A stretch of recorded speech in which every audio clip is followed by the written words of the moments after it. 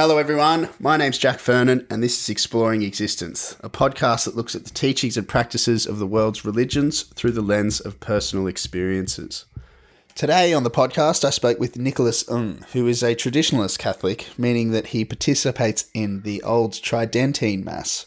The Tridentine Mass was the standard Mass that was performed before the Second Vatican Council, where a number of reforms were instituted that we talk about in the podcast. Nicholas is also a research fellow at the Australian Chinese Institute of Arts and Culture, where as a professional musician he studies the relationship between Western and Chinese music. We began the podcast by talking about the early relationship between Australia and China, and within this we also talked about Nicholas's personal discovery of his Chinese heritage, which he did primarily through music. We also explore Nicholas's Catholic background and how through music he was able to go on a religious journey through other faith traditions. We then talk about how this religious journey ultimately leads Nick back to the Tridentine Church and how he comes back with a new appreciation of some of the features of that Mass. We finish off dancing around the idea of religion and music and how Nick ultimately sees music as an expression of the divine. And so everyone, thank you for joining us and I hope you enjoy the podcast.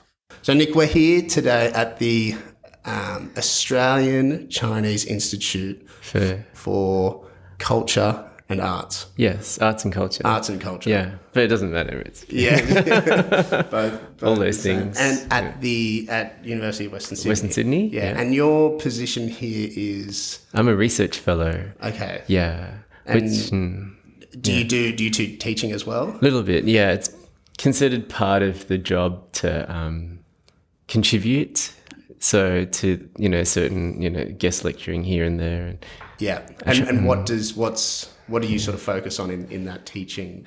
My background's Chinese music, or Australia, China, sort of cultural interaction policy. Not really policy, but more the musical interaction and the history of that. Yeah. From early times to what's happening now. Sure. Yeah. So my training's in ethnomusicology, but I'm also trained as a composer. I work as a composer, so I do a bit of lecturing over at the music department, which is out in Kingswood. Oh, okay. Right. Yeah. And do you want to just give us a brief rundown on that sort of the history between sort of Australian and Chinese, that sort of the relationship or the history of the relationship between?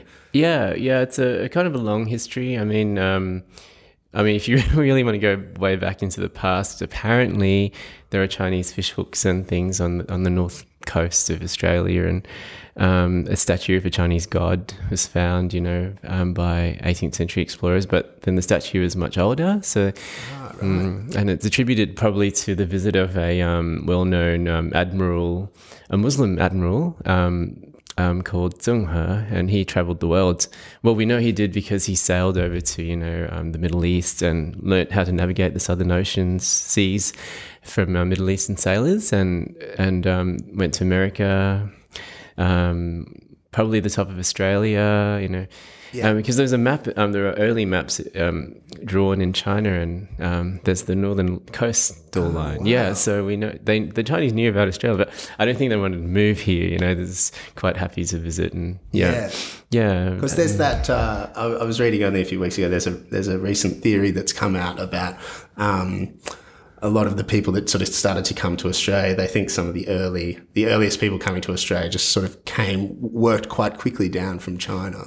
Yeah, that's right. Yeah, there's an indigenous group, who are more like maybe Polynesian or something like that. There are lots of studies, very interesting studies. And in this discovery in the 18th century, did they find some instruments with?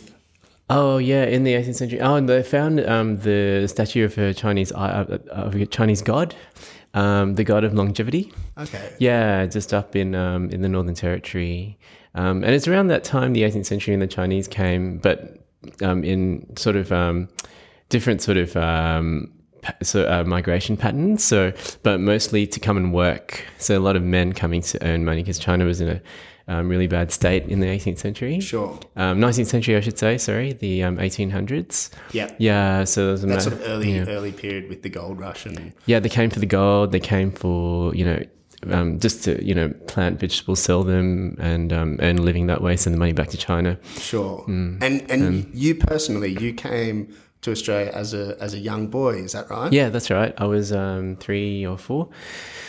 Yeah, that's right. And I've been very interested in learning more about my culture, even though I've grown up here. Yeah. And I've sort of made it my life in a way through music, through learning Chinese music and learning the culture through performative arts. Yes. So music has been your way to sort of connect with that Chinese culture that I suppose that you weren't completely immersed with while growing up. Yeah, that's right. I had a bit of a bicultural upbringing, I guess, so it was quite Chinese at home. But then it was still quite westernized in that the music was all, we learnt piano and violin, a little bit of violin. And and I always thought, why am I playing the piano? Because I should be learning something cultural, I'd love to do that. Yeah. And, because the pianos nor the violin are Chinese instruments. No, they're not Chinese instruments. I mean, although they very much are part of the music scene in China now since, the 19th century and the 20th century. The piano has kind of overtaken China. Someone's written a book about pianos and politics in China.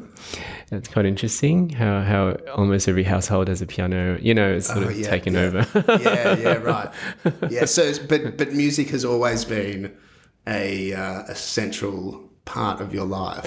Yes. All the way from the age of 3, 4. I was learning music. And from an overview, what would you say that you gain through the music that you play, and I suppose the career that you have created out of studying music? Well, I initially thought I'd pick up the erhu, the Chinese 2-string fiddle. Because I thought it was a good way to... That's the one that's like a cello, but... it sits on the lap. And you bow it like a cello, correct, yeah. Yeah, I heard someone play... I had a breakdown on the piano and I couldn't play it for a whole year, and my high school music teacher said to go to a concert, and there was a lady playing it in Town Hall, Sydney Town Hall, and so I just, got her number and started learning this instrument because I'd never heard it before. I thought it was a good way to connect with my Chinese heritage. And then from then on, everything was, China. I just had to learn all about the other instruments, had to learn how to write for the instruments too.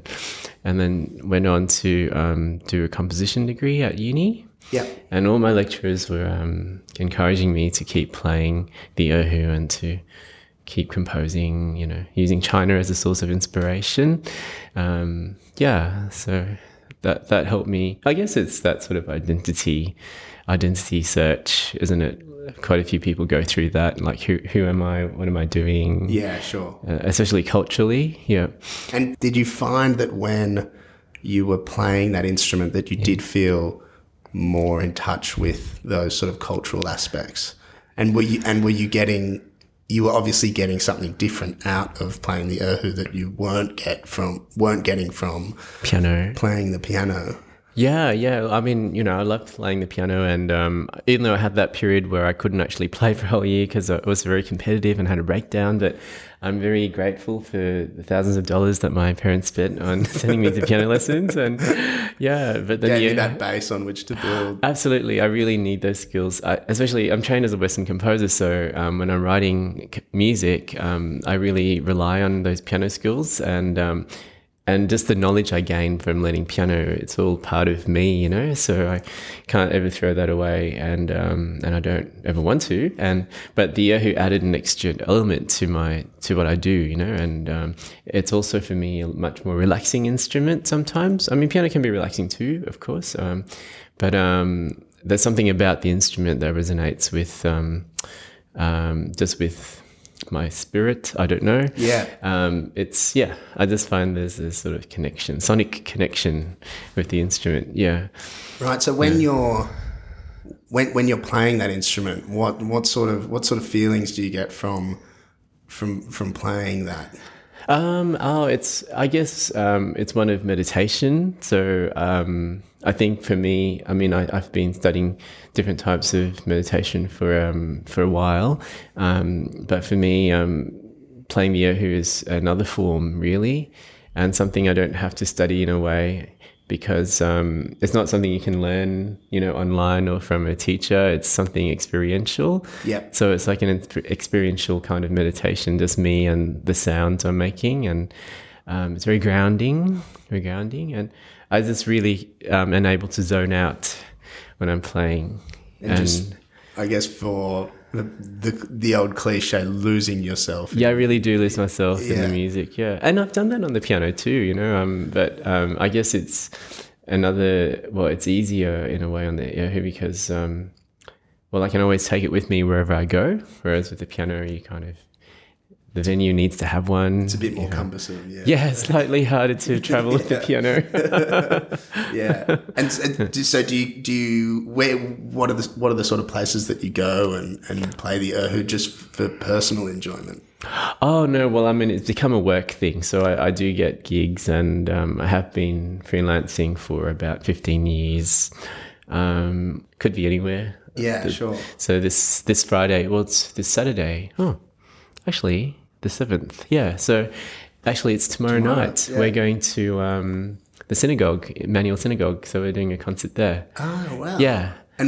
So that's you. That's you in this ensemble. Yeah. And the synagogue's invited you to perform there. Yeah. For some reason, they're very interested in music and culture, and so I think when the director at the festival approached them, or somehow there was an interest there, to get us in. So we're doing a program of music from around the world. Yeah. So we should say the festival being the Sydney Sacred Music Festival. Yes, the Sydney Sacred Music Festival. Yeah, which has been going for about 8 years now. No, 9 years. This is the 9th year.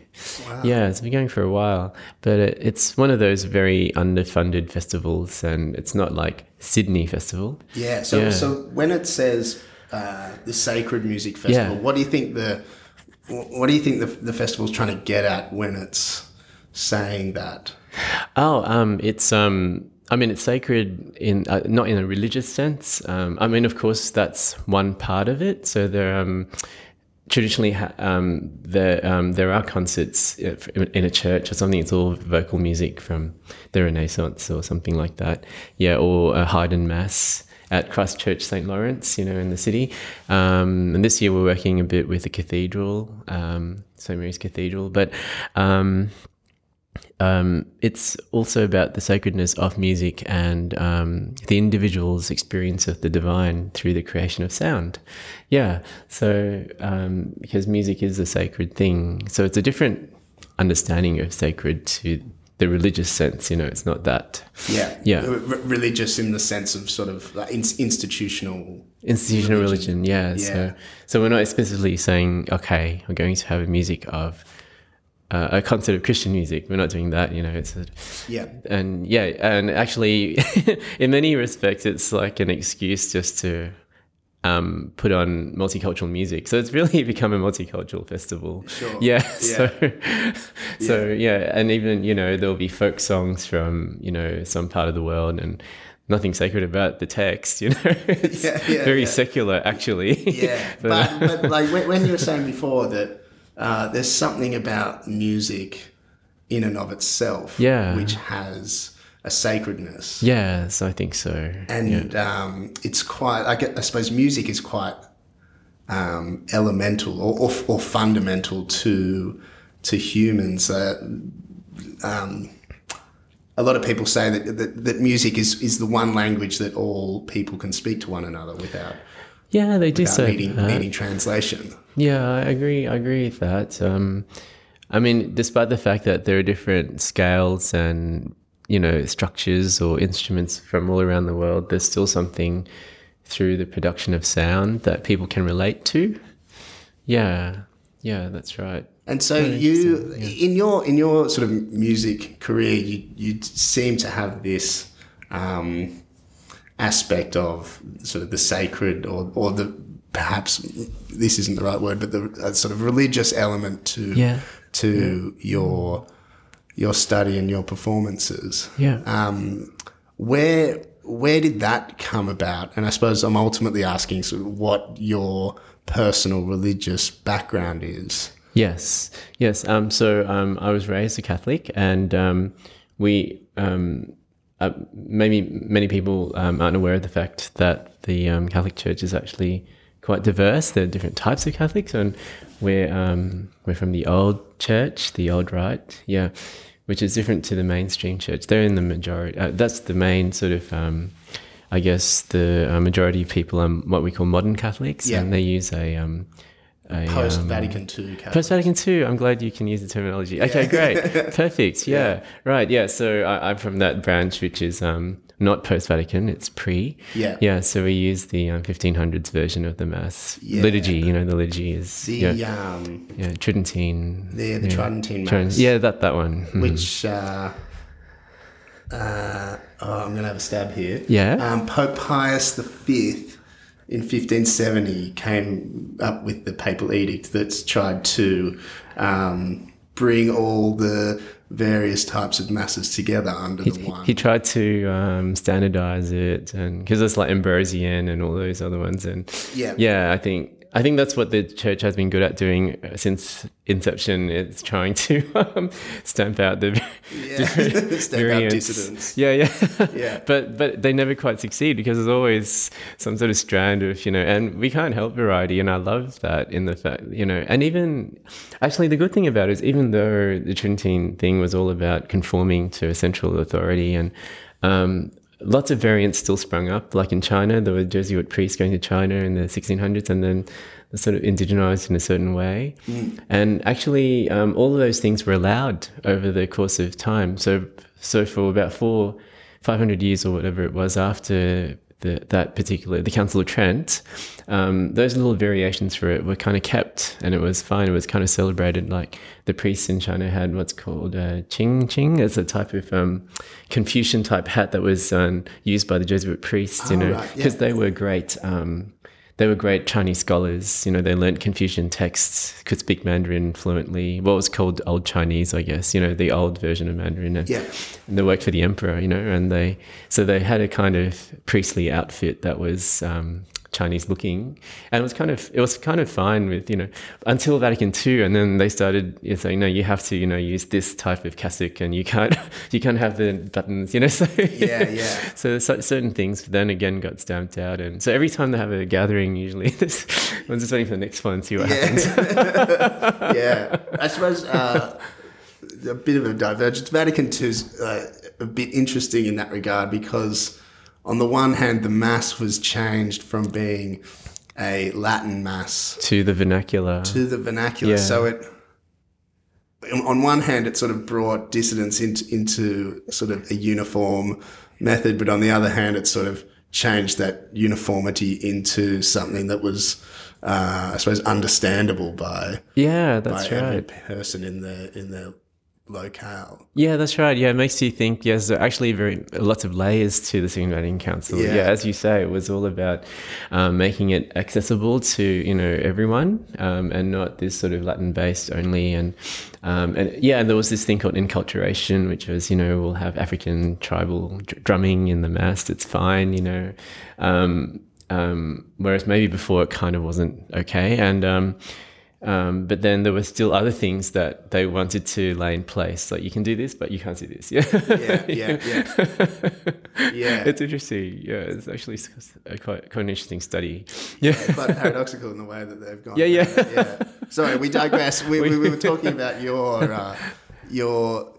sort of personal history. Yeah, that's right. And so I'm sort of more, I guess, accustomed to the old rite in terms of being a Catholic.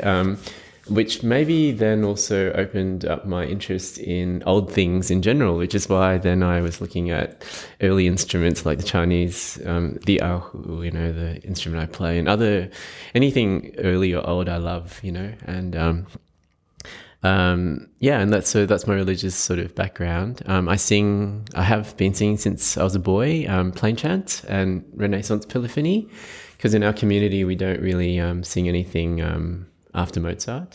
Not really. Yeah, it's quite backward looking. Yeah. You know, I mean, in a good way. Well, some people say not so good way, but it's holding on to the things that are deemed of worth. Yeah, of worth. Yeah, it was the High Renaissance period, and it's sort of the period they're trying to hold on to. You know, ever since, especially ever since Benedict made that statement in 2007 about the Latin Mass never being abolished, you know, and it should actually be allowed in every single parish. Whereas before it was a kind of grey area, and so with that sort of freedom, then people are sort of trying to. Actually, it's growing. So a lot of young people are now coming back to the old Mass, and yeah, it's great, and I love seeing that. Yeah, but I find though that so that music that we sing, it's European. You know, it's very European. And I like to complement that with what I do with Chinese instruments, because they don't really go together in a way, but they can, you know, in my world, in my sound world, and so I often draw on chant, and I play chant on the erhu, you know, so I translate the notes onto my instrument. I have been studying Eastern religions. So when I was doing my doctorate, I studied a lot of Buddhism in the Chinese community in Sydney. My doctorate was on how Chinese immigrants adjust to being in a new country through their religion as a sort of center for the community, which is kind of ethno-specific, like mostly all the same race, but they're a new country. How does that help them adjust, or doesn't it help them adjust? You know, I was looking at that, and through music too. So I found that that there was a lot of interesting things happening in those religious centers. Yeah. For you personally, you came into the Australian community as a traditionalist Catholic, and did you find that was inhibiting in your capacity to get involved in the Australian culture? Because you say that I suppose your study was on Buddhism, which has that sort of Eastern element to it, whereas the traditionalist Catholic it's very European, European centric. Yeah, European, and from the 1500s. Yeah. Oh no, I just I mean, I went in as a in anthropology we call it as a participant observer. So I went in, and over a period of 3 years I got to kind of become a member of the community in a way. Okay. I attended all their things, and I did the same with the Australian Catholic community. So they belong to the modern church. So different to, actually it's quite interesting because you know, they have the massive Mandarin, very Chinese, you know, a lot of Chinese culture in the Roman Catholic Mass, but the modern version. And so in a way I was an outsider, but I found a way to get in, and I got to know the people. And so then I could compare the two religions in a way, you know, in the current day, like contemporary Buddhism and contemporary Catholicism. And it was very interesting, the things I found. Did you see any stark differences or stark similarities between that sort of those two contemporary practices, especially I suppose in the Chinese community here? Yeah, that's right. Yeah. I mean, see, it's such a big group to study, and so I had to really hone in on just one Buddhist group and one Catholic group. Otherwise, there's like Australian Chinese Baptist Church. You spend your life writing a doctoral thesis. I know, which would actually have you 2 PhDs, I think, because it's too many groups. There's just too many groups. Oh, mate, at least. I know. It's just, but yeah. So luckily, I narrowed it down to just 2 main groups, and yeah, I found a lot of similarities because I mean, obviously, they have different theological, beliefs and concepts are different, but. That there's this movement to create new music. That's what I found, and that interested me as a composer because and they were occurring in both at the same time. Yeah, wow. Often without any contact because there's no crossover. There's pretty much no. I was the only one crossing over, like a spy, you know. And both groups, and the Buddhist one is actually like a multi-national organization. They built the big temple in Wollongong. Okay. Do you know that big one? Yeah. So they're rich. They have a lot of money.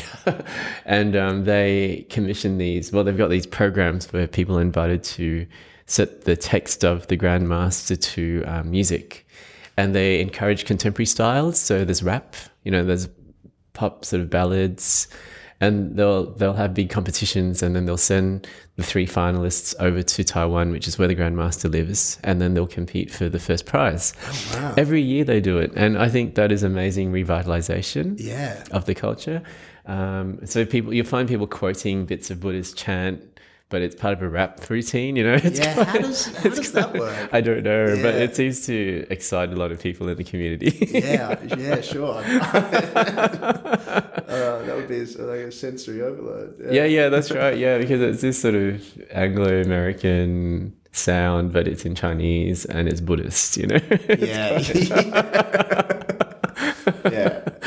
Yeah, so it's quite interesting, I think. And a similar situation in the Catholic Church too. They don't have the rap. I haven't noticed the rap as much, but there are new hymns. Oh, it'll come. And actually, in both groups, English is now like the new language for the hymns. So they've got Buddhist hymns, new Catholic hymns, and not many in Chinese anymore. Like they do a lot of English. And even with the traditional chant, I notice the nuns are singing bits of it in English now. Yeah. Have they just translated the Sanskrit or the Buddhist? Into English. Yeah. So trying to maintain the meaning of the words, but yeah, doing almost a Vatican II. It's a Vatican II. It's a Vatican II, which I find very interesting. Yeah. So from that, I was able to come up with some of my own music. So based on what they're doing, and yeah. So how did you? I suppose it seems a bit odd that you are part of that sort of traditionalist. Oh, I see. Yeah. How did that come about? I was born into it, and I was a cradle Catholic, and also because the atmosphere, the environment I grew up in was a traditional one. Yeah, and you'll find little pockets of traditionalists everywhere, and I happen to be in that sort of. And so, was it your father or mother? My mum, yeah. She was. Yeah, she brought us up in the church, and all my brothers and I were all singing, and and my brothers have left the religion. I haven't actually left. I took a little bit of time out while I was exploring other religions and spirituality in general. But recently I've gone back to singing a lot at my local, where we have the traditional mass. I've been singing there a lot lately. And is that the one in Lewisham? Past few years. Yeah. Since moving back to Sydney. But even when I was I was working up at Queensland Conservatorium, and I joined the choir there, traditional choir. And I think I just loved Latin and Renaissance harmonies, so I just loved that sound world. Sure. Yeah. So. And did you find? Could you say you went on sort of a religious quest? Yeah. What did you tap into, or what did you find while you were doing that? Well, I think I was looking at how I might not think like a normal Catholic, because I don't think in the absolute truth. Maybe not every Catholic does, but we're taught, certainly in general Christianity, that is the correct path to God. I don't know how public this is, but I actually don't really think there is only that one path, which is why I thought, well, how do other people do it? Because I've been going to this particular, I'm in this club, and what is it like in the others? So that's why, Buddhism, and also I studied a bit of Hinduism and Islam, which is a bit harder for me to study. But mainly because, it's just access to a mosque, and, I can't really, whereas it was easier to find a Buddhist temple. It's just, so that sort of thing. And, it was easy for me to do this kind of soul searching in a way through sound, because I really love sacred music from all around the world. And so it was just, quite divine going into a Hindu temple for a puja, and just listening to the music and the rituals that go with. I'm very interested in music with a function. So the functionality of music, Maybe because I spent a lot of my time learning to play music in a concert hall, and now I just think that's boring. Why do you do that? I think it's much better when the music is for a reason. Well, I mean, it's interesting to look at how music works for, even like say in the mass itself, the music's there for a reason, it's actually part of something else that's going on. And it's to accompany a ritual. Yeah, exactly. Yeah. So I find that that's very interesting. And how do other people use music to accompany their rituals? Yeah. That's one of the things I was looking at. So in going to these different religious traditions, music was sort of the first thing that you, I guess, identified and attached to, as well as the one thing that was uniform throughout. Yeah, I think so. I mean, that certainly was the thing that drew me in, like the sound world of the temple, Hindu temple, or the sound world of the Buddhist temple. Or I found all those sounds very appealing. Yeah, that's right. And I think one religion I really has had as much chance to study might be Judaism. Yeah, even though it's our direct, ancestor in that sense, because we come from that religion, the Catholic one. Yeah, but I haven't been to many synagogues. Yeah. So that's what I'm really excited about tomorrow, going to the... Yeah, you can go and see if they're rapping in the synagogue. Rapping in the synagogue. Yeah. And so when you started to go back to the Tridentine Mass, that traditional Mass, that Mass is quite, I guess, mystic is probably not too strong a word, because it's very, as we were saying earlier, there's a lot of chanting and ritual. There's very ritual based. Incense is used quite prolifically, and it's everyone. Because there's no sort of, I guess, cerebral element, because you can't really understand what is being said. You sort of get drawn into that transcendental element of what's going on, because you're not able to understand it at sort of that top level. Did you find that going back into it, you felt a bit more leveled or accepting of that style after going and seeing the music and sort of those rituals performed in the other traditions? I mean, for me it was like I guess coming home in a way, because it was all the sounds and smells and all the things I was used to seeing, and at the same time, it was a bit of a learning spiral. I don't know if you've heard of the Gadamer's spiral of learning, where you start at one point and you go through lots of things and you come back and your understanding's deeper. Yeah. And so the hermeneutic curve, they call it. And I think that was for me, that hermeneutic coming back to the center again, but a deeper understanding of, I think for me, it's a deeper understanding of humanity. Even though I was studying religion, I was looking at how humans do it, because, and this Roman sort of, European culture that was developed through the Middle Ages until the Renaissance, how they did it in that very formalized, it's militant. It's a militant, I've been studying a little bit of how to serve as an altar boy as well, and it really is. It's the military. Yeah. I hope I don't get in trouble for saying this, but there's a hierarchy. Like I'm singing in the Schola, which is the male choir that sits in the sanctuary, and we have a rank. So we're ranked above the altar boys. We're just under the there's the priest. If it's a full on high mass, solemn mass, then we have the priest, the subdeacon, and the deacon and subdeacon, and then there's the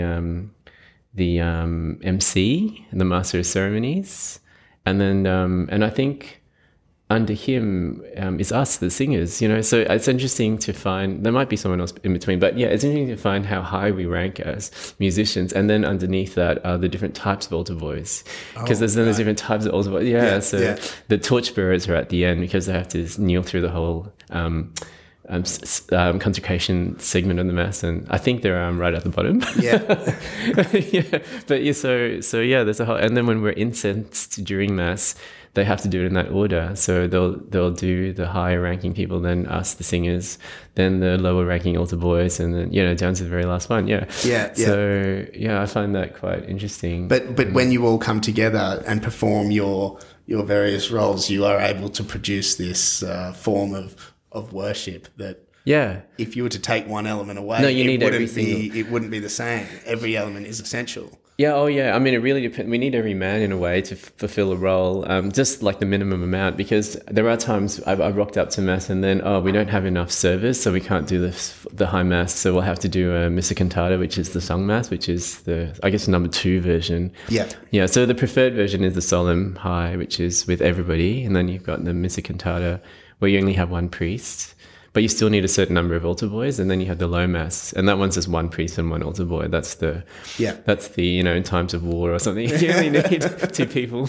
Bottom of the barrel type mass. That's right. Yeah, and it's the shortest form. It can go for 45 minutes or an hour, and just sort of rattle it off, and because there's not much singing, and whereas the solemn high can go for 2 hours, or more, depending on how much singing you do. And so that one is quite long. Yeah. Do you find that by performing that you are able to really get involved in that realization of the divine, in that transcendental aspect that the mass is trying to produce?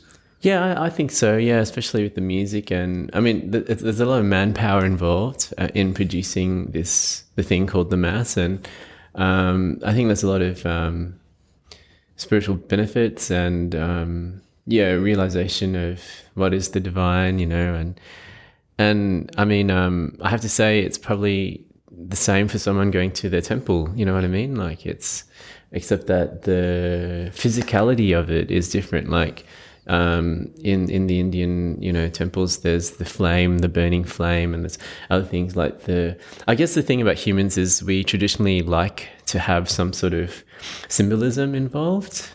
And a material thing something tangible we can hold on to, and it really reflects on the culture. So I think like the Roman European culture, very visual, the gold embroidered vests from the Renaissance, the high period when I guess the church was quite decadent. Yeah, and it was just all about, the imagery, and, you're sort of transported like that, and the sound, the very, very complex harmonies that were produced in the Renaissance, and then you see how that's sort of done in another culture. And I think for them, their experience of God is probably quite similar, you know what I mean? Like to mine in my own church. And yeah. And so in doing that, in performing the mass in that sort of traditional way, you're still able to sort of connect to that vehicle. And I suppose so, one of the criticisms, I guess, that is laid against the Reformed Mass, or the post-Vatican II Mass, is that it's become, to a certain extent, a little bit stale, and the extent to which there is a liturgy, it's sort of all on the lay members of the church to perform the music and have that sort of aspect to it, which beforehand and the extent to which you still experience in your mass, the two were very much one and the same. You can't have, as you say, the high mass without all those essential elements, of which one is music. Oh yeah, the high mass definitely you require music. Yeah, definitely. Yeah, you need it. That's right. So there's a missing element. You can't do it. Yeah. So, and that's probably why there was the low mass, because I'm sure in most, before Vatican II, in most parts of the world, like in your sort of everyday suburb or village, you didn't have that many people serving. You didn't have the music specialists to sing, because the music was quite, I mean, you have to rehearse it, quite a lot. Yeah, it's quite technical to make it sound good. Yeah. And you need the 4 parts or 5 parts. Sometimes there are 8 parts, So yeah, it takes time to put together. And so I think a 2-hour service, you got to have some lungs to do that. Yeah. That's right. Yeah, so I think only in the really big cities they could always do the high masses. Yeah, and I'm pretty sure in the small little villages, there'd only be one priest and one altar boy, and so they'd have the low mass. Yeah, and that's completely fine. I'm sure, you don't need to go to high mass to experience God, you can, the low mass is fine. Yeah. And I know there's a lot, actually, I was, this is probably off the topic, but I became aware of the divide between the old church and the new because I was invited to work at a mainstream parish in Brisbane as the music director for about 2 years. And it was a church famous for its music. But a lot of the music was modern, Right. But it was a beautiful 19th century church, yeah.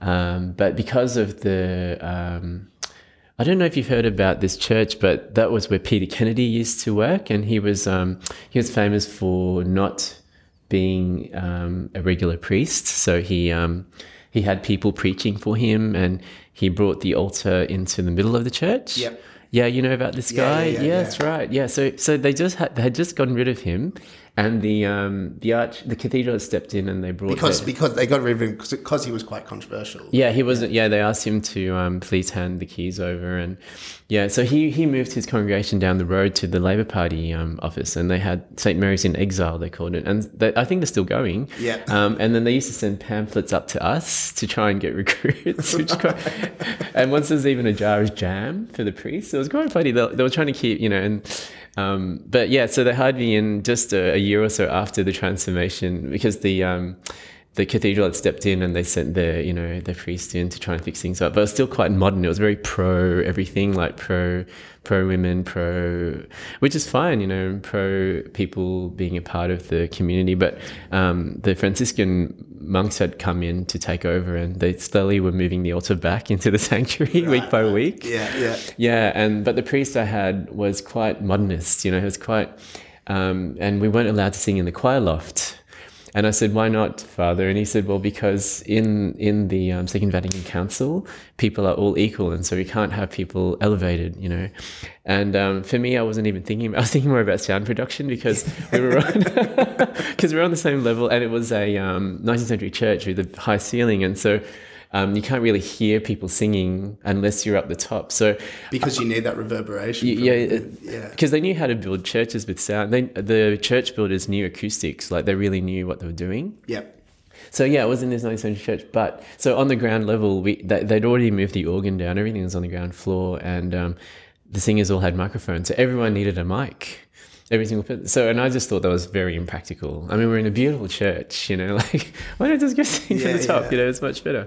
So things like that. And then because I'm from the old right, I introduced Latin. And then I got complaints soon after. So people actually complained against the language I was brought up singing, thinking it was the Catholic language.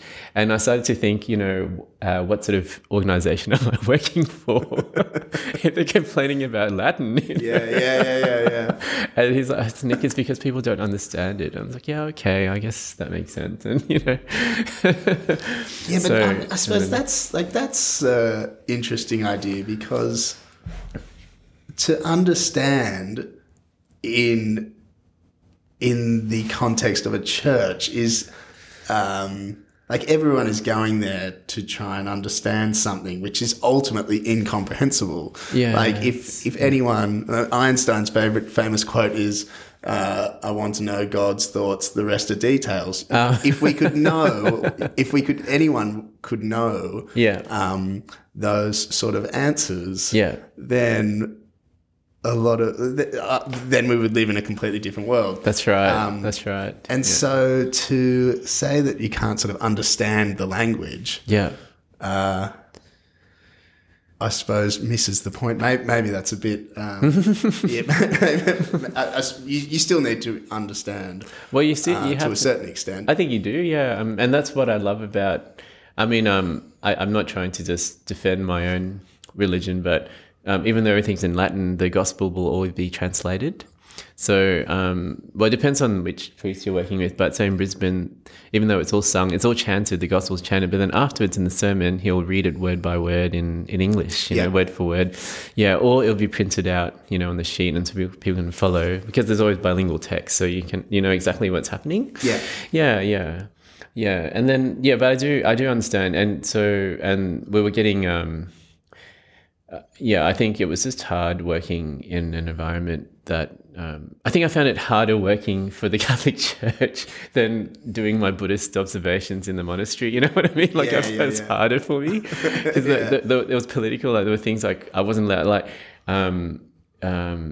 just simple things. Just I can't remember what, but it's things I'm used to doing. But then they'll say, no, you can't do that because no bells. So we're not allowed to have bells like until consecration or something. You know, things that, you know. Whereas in the old rite, the bells, you know, we ring them before mass during, you know, when the priest enters. We like bells. So it's things like I just can't remember.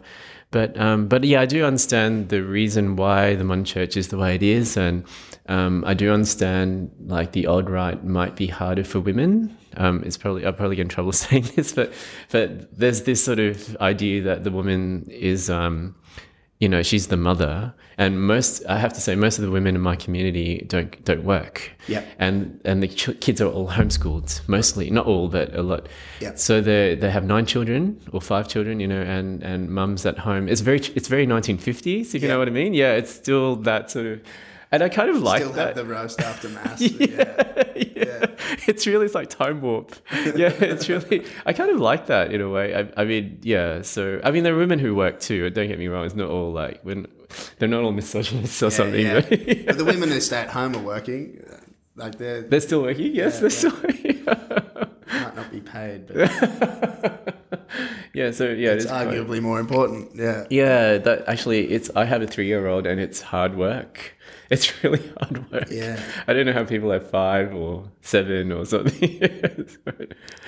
So I do find that in this religion, I can't like bring my erhu in and say, hey guys, I'm going to play this today. It doesn't work like that.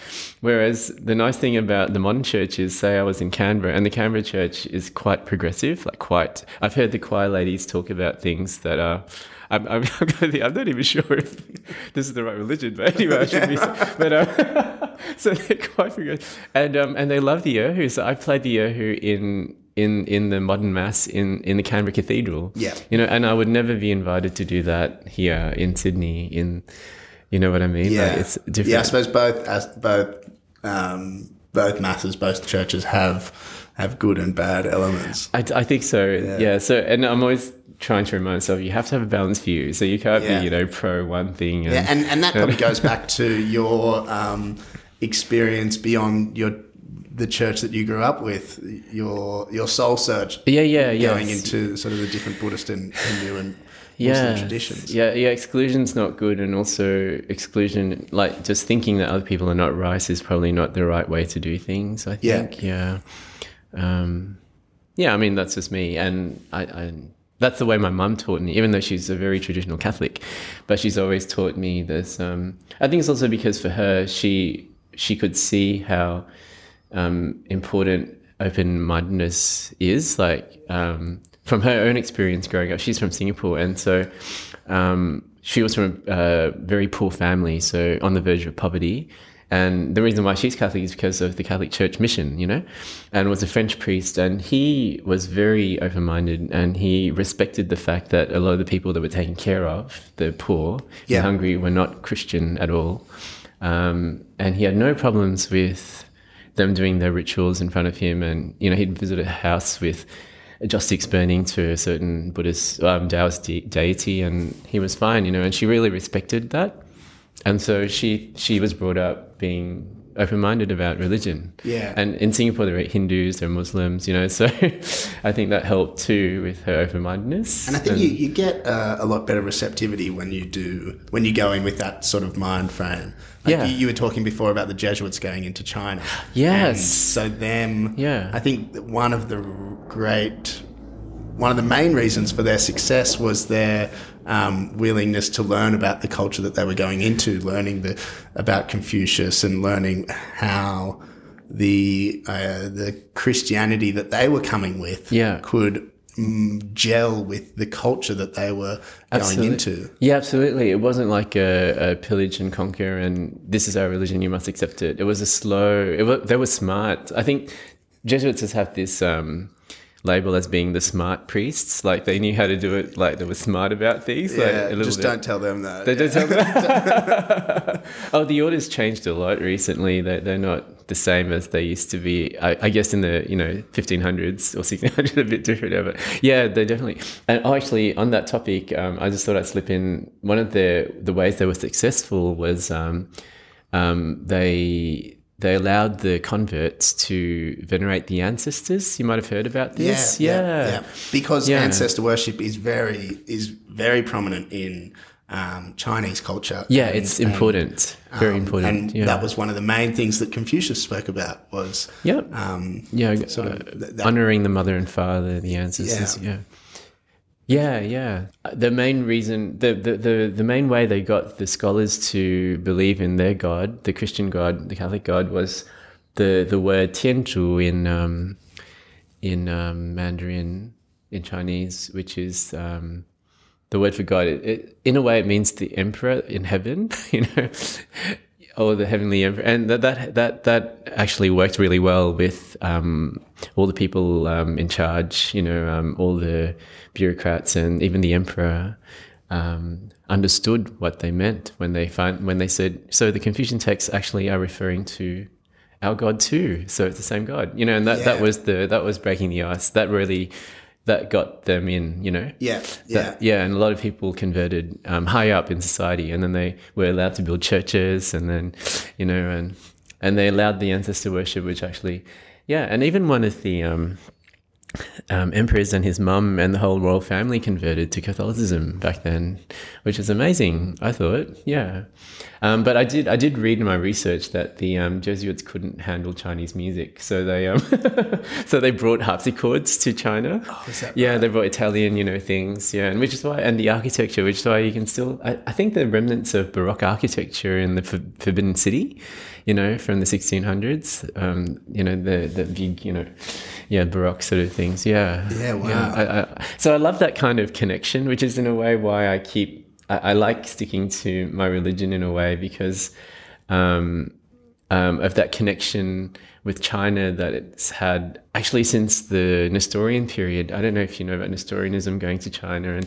I just love anything to do with East meeting West. If I don't want to use that term too much, but that analogy, East meets West. But but it definitely through religion, it has happened many times in history. Yeah, and you can see the connection still today. In some of the ways that the practices are the same, and I suppose particularly the ways that music is used, as you would have found out. Yeah, absolutely. And even on that note, I think we're touching on globalism that is not so old, because in the Tang Dynasty, the emperor maybe had a bit of Turkish blood, Chinese emperor, and then there were instruments and things brought from the Muslim countries, and that's one of the reasons why the erhu is in China, because the erhu originally was not a Chinese instrument. Oh. And so after all my, quest for being Chinese, I ended up with an instrument that actually is not Chinese anyway. Is that right? So that just has transformed my thinking, because I'm thinking, well, then there's no need really to assert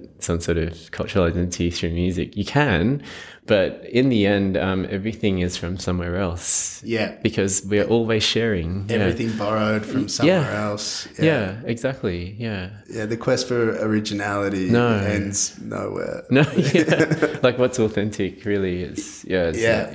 So, I mean, a lot of people equate the erhu with China. Is that Chinese sound, or the bamboo flute? Yeah. So, I mean, that's good enough, but I'll take that. Yeah. But really it's, So your two, I suppose, passions might be too strong of a word, but would be religion and music. Would that sort of be? I'd say spirituality, I guess. Yeah. Spirituality and music. Yeah. And to me, I sort of see those two things as being fundamental to human existence. I think so. Yeah. Some of the books I read, the one that comes to mind is Nicholas Wade's The Faith Instinct. Is he sort of charts the development of religion, but one of the key aspects of that is the influence of music in that development. Yes. And I suppose it's impossible for us to know these days, but the question is sort of what came first. Was it music or religion, and what was born out of the other? There's I was just giving a talk the other day to some of the master's students here who are studying Chinese cultural policy, but they wanted a lecture on music, so I went, and I talked about two of the ancestors, the primordial ancestors of the Chinese Han people, because there's many ethnic groups in China, and Han being the sort of like the majority, and so the Han civilization emerged out of the Neolithic period in the sort of the central plains of China. So China started as a very small country, now it's giant. Yeah.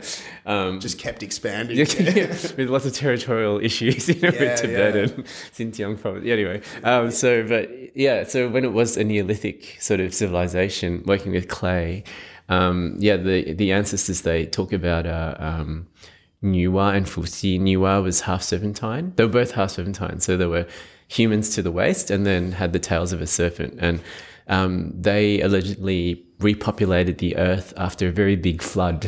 I wonder if that sounds familiar. Yeah, here we go with the cross-cultural pollination. And they made people from clay, and they shaped people from clay, and then little figures of clay became humans. Yeah, and then you once again another story from Greek. I find that very fascinating.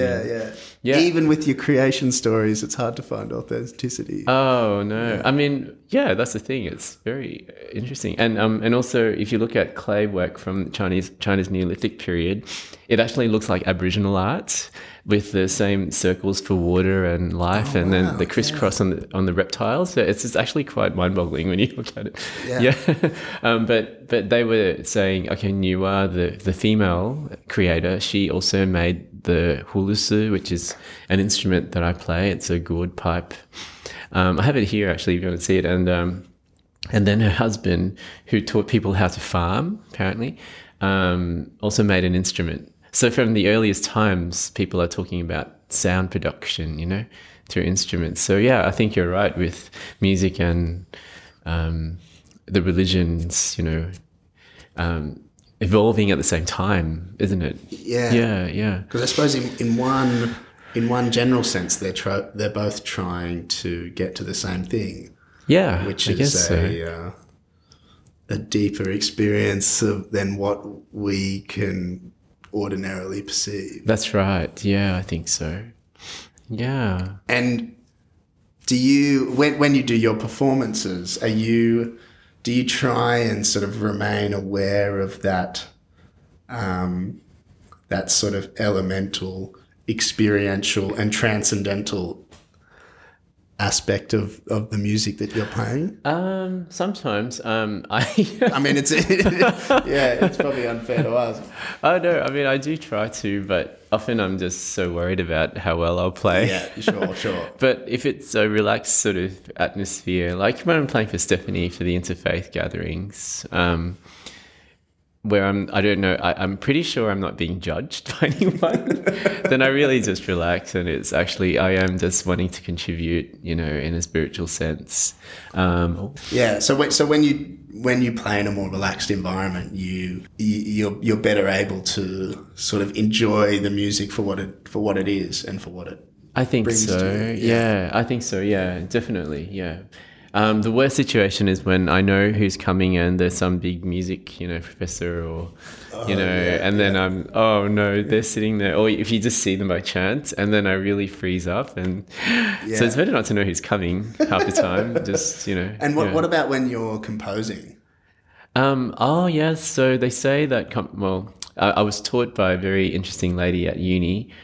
Her name's Winsome Evans, and she specialized in early music, which is what I love. And she said the medieval European understanding of writing music is that the mind is inspired by God, and the inspiration flows from the hand to the wrist. And that's why there's the beautiful calligraphy, from that period. And that's how people, and you think of all the amazing, the amazing musicians who've lived through, especially like Hildegard of Bingen, who've lived through time, like their beautiful music that they've written. And I think really when you write music, you are channeling, and not just in Europe, but in other countries too. They are really channeling from the other dimension. Yeah. I believe that. Yeah. And that probably coming full circle. That's probably a good description or starting point for that sacredness of music. Yes, it's channeling the divine in a way through sound, through what you write down. At the moment, I think at that moment, what you receive and you interpret through sound, I think is quite special. Just an expression of the divine through the personal. Yeah. Through the person. I think so. Yeah. Yeah. So, and therefore you arrive at music with no boundaries, and that's how we do it. Nick, we'll leave it there. Thank you very much for letting me talk with you today. It's been a really interesting conversation. Well, thanks very much, Nick. Thank you, Jack. And thanks for taking the time. My pleasure.